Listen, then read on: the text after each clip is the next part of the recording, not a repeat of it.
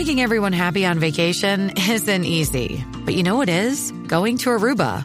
All you have to do is walk out your door to find pristine pools, relaxing white sand beaches, and an island teeming with outdoor activities that'll put a smile on any face. You won't just feel great, you'll all feel great, filled with a calmer, more peaceful vibe that radiates Aruba's warmth. And the best part is, it never fades. That's the Aruba effect. Plan your family trip at Aruba.com.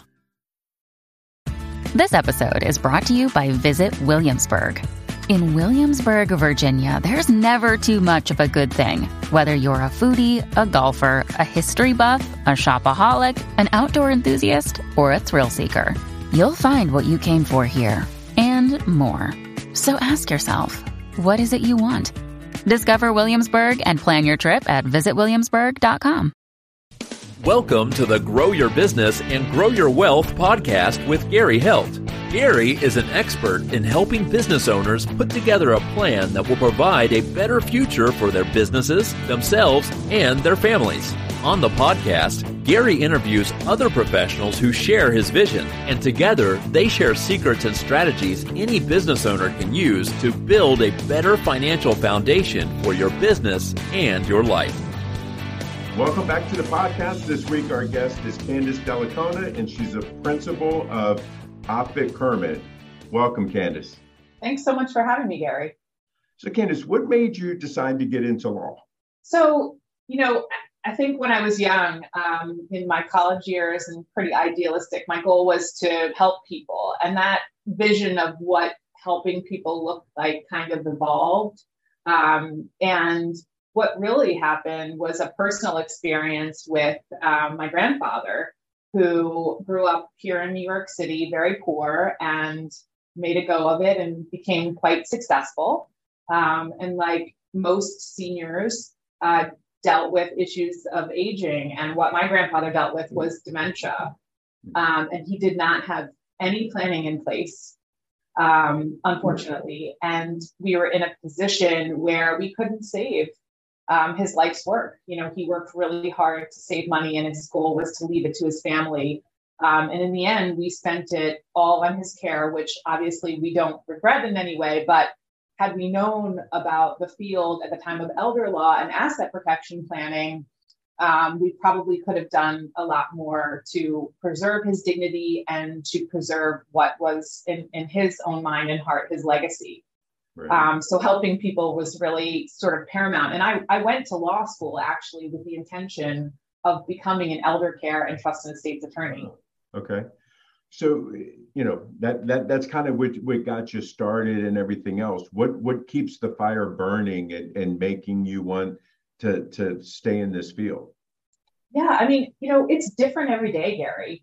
And the ability to help people 20 years ago has sort of evolved and broadened in many ways. Right. It can look like asset protection planning, like someone like my grandfather who may be dealing with a disease of the age, as they call it. It can involve the probate of an estate where someone has lost a loved one, a parent, a child, God forbid, a sibling, a spouse, and helping a family kind of get through that process and demystifying it for them, because it's part of what you have to do when someone passes away. In the most recent COVID years, what I've been dealing a lot with are predatory issues perpetrated against seniors. And the predatory issues, in my mind, have really increased since the years of COVID. So helping people can really run the gamut of really mundane, getting a will in place, putting a guardianship provision in for a young couple's, brand new baby, to dealing with probate, to stopping a predatory boyfriend or girlfriend from stealing all of mom and dad's money. Right. So it really does depend. Yeah. Lots of times, I have found and that many people think, oh, well, I don't need that because I don't have a whole lot. Yeah. So what, if you're talking to somebody and they say, oh, well, I don't need any of that. I really don't have a whole lot. I'm not rich. Yeah. What's your take on that? Yeah. So, everyone needs an estate plan. It's not one size fits all. It's not if you reach a threshold of assets, you should then have an estate plan. It certainly can be more simple if you have less, but everyone in their lives have something that's important to them. Like with young couples, they may have a mortgage that matches the equity in their home, right? And they may not have a lot of savings because they're just starting out in life, but they have children. And those children need guardians in place in the event something happens to their parents. So they may not have tangible assets or wealth, but they have children. Middle-class people say that all the time. I just have my home. I just have my pension. But your home is an asset that deserves protection too. It does not have to be extraordinarily expensive to create an estate plan. The less complex, the less costly it is. So I tell people all the time that, you should certainly speak with a professional before making those presumptions that maybe you don't need anything. Right. Now, lots of times people think that, oh, I have a will saying who I want things to go to. Can you kind of explain the difference between just having the will versus having, doing some estate planning and having a trust in place? Absolutely. So we get that call quite often, right? Where someone has passed away and they say, but I have the will and I'm appointed as the executor. And what many people don't realize is having a will necessitates probate. Right. So while it does save time, because the other option is not having a will, right? It still has to be authenticated. It still has to go through the process, whatever state you're in, whether you're here in New York City where I am, or you're in California or Iowa, wherever you are, a will has to be authenticated. And that process is called probate. It's the proving that a person has died, vetting the executor and making sure that he or she is an appropriate choice and that the will was signed properly in your state. So that process can be expensive. It can take a lot of time. Here in New York City, we're dealing with inordinate delays, right. Particularly in some of the boroughs that I will not name. But, the way to sort of circumvent the probate process is not by not having a will, it's by having a trust in place. And so a trust is a will substitute, right? It directs where you want your assets to go, but there is no proving that someone has passed away or that the person you've appointed as trustee is a good choice. And there is no court proceeding with respect to that trust. So it circumvents the whole probate process. Costs are lower. There isn't a waiting period. So having a trust may be an option for certain people, depending on what their circumstances are. Right. We've helped people through this process many times after the fact, and we have found that lots of times, especially I'm going to say our parents and grandparents, it's always been taboo to talk about the family finances and stuff. And a lot of people don't want to deal with this because they're talking about death. It's inevitable, but nobody wants to ever talk about it. Can you talk about some of the things that you've seen because people haven't done the planning, what can happen? Absolutely. I think you bring up a really important point, right? People don't want to talk about death, disability, dying. I try to flip the switch when I can get a client on the phone or prospective client on the phone or talk to them. We try to sort of change the dialogue into one of empowerment, where you are making the decisions about who is going to speak for you, whether it's after your death or during a time of incapacity, like my own grandfather. If you don't have the mental ability to pay your bills one day, you should decide who you trust to be on that power of attorney, right, to act as an agent. The cautionary tales, and I don't like using fear as a motivator. I think that it sort of cheapens the whole dialogue in some ways, because not everybody is ready at the same point to have these conversations, and they can be difficult for all sorts of reasons, depending on the person. But what I tell people in New York is if you don't have those proper documents in place, what we have to do, if you lose the mental capacity and you're still alive, a guardianship proceeding has to occur, which there is no dignity in.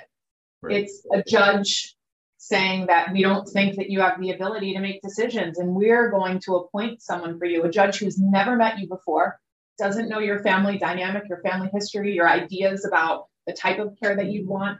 bills how you want them to be paid, whether or not your son-in-law who's showing up at the guardianship proceeding, who's putting on a really good show, could be a terrible person with finances, right? Right. So doing the exercise before that time negates all of that. And you can actually be the one to decide if you become incapacitated or upon your passing, these are the people that I trust most in life to effectuate whatever my wishes are. So if I were to have my will or a trust set up, I give, I have, somebody that has power of attorney over, my financial dealings. How does that affect from the healthcare side? Because, we've heard a lot more, especially during COVID, about people going into the hospital and their siblings or kids not having the proper paperwork to say what needs to happen. You're right. I mean, I think that, as a nation, we faced this worldwide health crisis, which was COVID, particularly in the first few months of COVID, where there were lots of discussions about the type of care that you want and lots of discussions about who's going to speak for me if I ever get to the point where I can't speak for myself. So New York's answer and many states' answers is to have a document called a healthcare proxy. A proxy is a person that you appoint, and you say that person knows my ideas about living, dying, and healthcare treatment. Talk to that live person here about any sort of care that I would want if I can't communicate those wishes to my healthcare folks. A lot of states have something also called a living will, which gives more direction in terms of what you would want, which I think can be helpful, but it could also be problematic in some ways because there's no possible way to anticipate everything that could befall you. I think what's most important is the person you appoint does not substitute his or her own judgment for yours. Your words should move through that healthcare proxy so that they advocate for you in a way that you'd be able to do on your own if you had the capacity to do so. Right. What are, in going through this process with people, what are some of the common mistakes you're seeing people make before they come to you, or there's probably quite a few times that you're cleaning up after the fact? What are the mistakes that you see people making? Well, from the outset, if I'm meeting with a client who's not done an estate plan before, we're getting into the nitty gritty of families, family dynamics, right. and things that might be a little uncomfortable. So I try to make it a space where clients feel comfortable telling me everything. It's so important to be forthcoming with your estate planning lawyer about your family structure and the players within that family. Issues like addiction, for example, they hold a lot of pain and perhaps shame. But with an estate plan that's set up properly, you can make sure that if you want to leave money to your loved one who may or may not have addiction problems, that the money can be left in such a way that won't harm them. By the same token, you have a son whom you love, endlessly, but he's a complete maniac with money. Let's protect him from himself so that all of the money isn't lost within 6 months of your death. Right. Alternatively, difficult marriages, right? You have children who you're observing some seemingly issues in their own marriage, and you don't want to maybe speak up and cause any sort of difficulty with your in-law child. There's a way to create an estate plan that accounts for that. So I would say one of the mistakes is not being forthcoming, because there are always ways to deal with whatever issues you think no one else has, because P.S., everyone has them. It always shocks me when people come in and they say, no, there are no issues here. It happens so rarely. So I do encourage people to say, look, I've heard it all. You're not going to shock me. Right. There's always that one in the family anyway, right? Always, or two. Right. Because I know that I've seen from my side lots of times that people, if they have a child, you mentioned drug addiction, but if they have a child that has some type of special needs, or that even as an adult child that may be on some type of a disability or a state funded program. And if they were to get the money directly from the estate, then they're going to lose their benefits that they have. Now you've said that there's, ways around that. Can you talk a little bit on that? Absolutely. I think that, thank goodness, medical communities have made such great strides in diagnosing all sorts of issues, whether mental or physical disabilities. And as you point out, depending on what your disability is, there's a really good chance that your local city, state government, and oftentimes federal government will help pay and supplement the cost of that care. What many people don't realize is that they're means tested, meaning how much money do you have determines whether or not you can receive that care. There are provisions in the law that allow family members to leave those disabled people who are on means tested government assistance money in a trust. Most states have codified this, that allow this under the law, so that you don't have to disinherit this child or a grandchild. Instead, you leave them money in a special needs trust that will allow the person to have the money in the trust while simultaneously receiving those government benefits. Right. And the public policy behind it, of course, is that, look, your life is hard enough being a disabled person. If your family wants to make it easier for you so that you have some money here for extra therapy or a nice vacation or a nicer home, that you can still do so while simultaneously receiving those government benefits related to your disability. Right. What about, I have my home, I have my retirement account, I have these things, and something happens to me and I don't have a trust at this point. And as somebody ages, lots of times, I've heard the horror stories where it's like, okay, basically you've had to sell your house and do all this stuff and basically, deplete all your assets. And this was something you talked about with your grandfather. How is it that we're able to protect it? And how long do we need to, I don't want to say see forward, because I know your opinion is going to be get it now, don't wait. But what's the time frame and kind of a little bit of the guidelines there? Yeah, that's a great question. So, even if there's no ability to plan, even if it's a crisis, and it does happen, I always tell people, we may not be able to save the whole house, but if it's on fire, we can put the fire out and we can certainly save something. So don't assume that all is lost because you haven't done the planning, number one. Number two, people ask that question all the time. When should I start considering these options in terms of asset protection? Well, it's sort of multifaceted. First and foremost, if God forbid you get a diagnosis of something, right? Parkinson's, ALS, cancer, dementia, Alzheimer's, those are really good times to really take stock of what you have.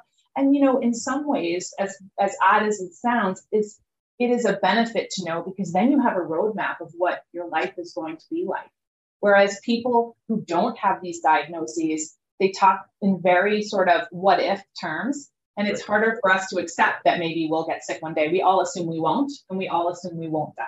Yeah. So certainly, once you receive the diagnosis, I also tell people, different times in your life, if you, God forbid, become divorced and you have to reassess, that's a great time to look at what you have, where you're going, and what your future is, because you have to rely on you. After divorce, I would say retirement age, where you're really thinking, well, what's my life going to look like? I have my assets here. I may have a great pension, but this is going to be the sum certain of what I'm left with. How do I protect it? If people look for an age, I say 60 is a good age to come in if you haven't done it before. Even if we sit down and you have another 10 years of work left and you have a great long-term care insurance policy, let's just sketch it out for you so that you're not worried about the unknown and you kind of give yourself a timeline. So I think those are pretty good triggers in terms of when it's best to talk to people. But I will say again, even if the unexpected occurs, and even if you've not done any of the planning, don't assume there's nothing you can do in the time of a crisis, because there always is. Not optimal, but we can always help. No, I think that's great advice. I know that I have seen, many times with a family member, they're coming in thinking that everything's been taken care of. And reality is it isn't. They may have some stuff inside a trust, some stuff outside the trust. It could be that, one spouse has an account that they didn't know about, somebody didn't know about. We've seen issues where, and I think when you're talking about, life things that happen, divorce and so forth, it's always important to look at, who your beneficiaries are, and to get things updated. I always like to tell people, since we do taxes, I always like to tell people, it's like, okay, your doctor tells you that you're supposed to come and get a physical every year. To me, you should do your financial checkup every year also, from, talking with someone like me or the financial advisor. I'm assuming that you would like to see people, on a regular basis to update things.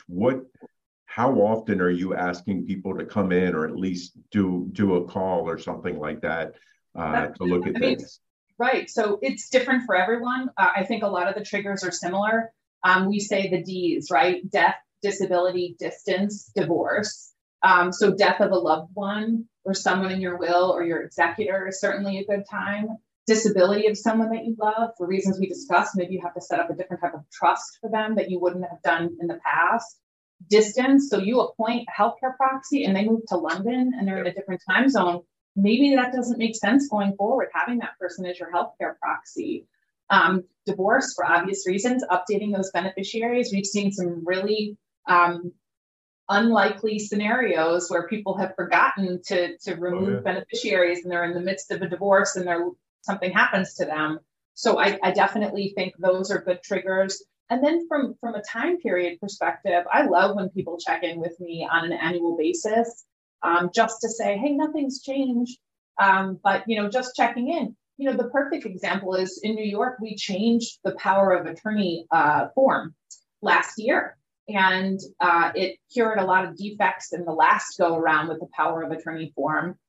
So I really took that opportunity to reach out to as many clients as I could to just say, hey, maybe this is a good time to update your documents. So if there's a really big change in the law, we try to notify people for that reason. Medicaid right now in New York is in flux.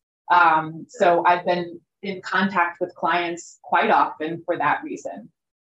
So it's kind of a two-way street. Yeah, definitely.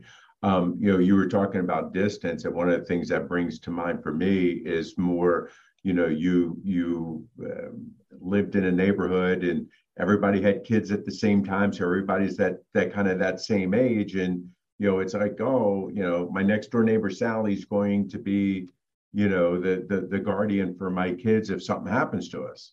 Well, now Sally's moved to California, so if Sally's still that, what do you do, what do you do until Sally can get back here?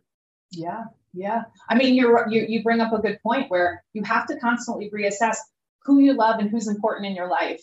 And I tell people that when we're doing the exercise of estate planning, oftentimes they'll say, I don't know how I'm going to feel then. And what I tell clients, instead of trying to forecast, I say, let's pretend you're dying tomorrow. As morbid as that is, who are your people? Who are the people that you love, that you trust, that you entrust to care for your children, to be trustees? And guess what? If those circumstances change, so do your documents. Your documents are going to change as your life changes, and that's perfectly okay. So think about who's important now in your life. Right. And then make those decisions accordingly. And if that changes in the future, we can pivot just like we do with life in general, right? Right, exactly. Now, I know we've only scratched the surface of what you do and the importance of it and what we need to do. What have I not asked you that you wish I had? So that's a great question. I would say that one of the things that I would want everyone to know is that talking about your estate plan or making these plans doesn't mean you're going to die tomorrow. Right. It doesn't have to be a morbid discussion. as I mentioned previously, it can be an exercise of empowerment, and it's something you can check off, and then you don't have to think about for a while. You can really say, I have sort of my house in order. So I would say, one of the things, maybe the takeaway for your audience, is that it does not have to be a doom and gloom conversation. Right. Just to get it done, everyone needs an estate plan, and better you be the one to decide rather than have, those decisions made for you. Right. So Candace, if people like what they hear and they would like to reach out to you to have a discussion with you, how can they reach you? So they can certainly reach me by email, and I'll give that to you, or telephone, of course, the old-fashioned way. And they can take a look at our website, offitkerman.com. My email is my name, which is Candace Dellacona at offitkerman.com. So they can just head to our website, and there's a link right there to get in touch with me. And my phone number is 929-476-0051. Great. I really appreciate your time. Great conversation, a lot of great points. I think our listeners are going to get a lot, from this podcast today. Well, thanks so much for having me, Gary. Your podcast is terrific. Great. Thank you. This week, our guest was Candace Dellacona of Offit Kerman. See you guys next week. This show has been produced by Market Domination, LLC. To discover how you can have your own show completely done for you and turn it into a real published book and become the authority in your marketplace, go to www.marketdominationllc.com/podcast offer. This podcast is a part of the C-Suite Radio Network. For more top business podcasts, visit c-suiteradio.com.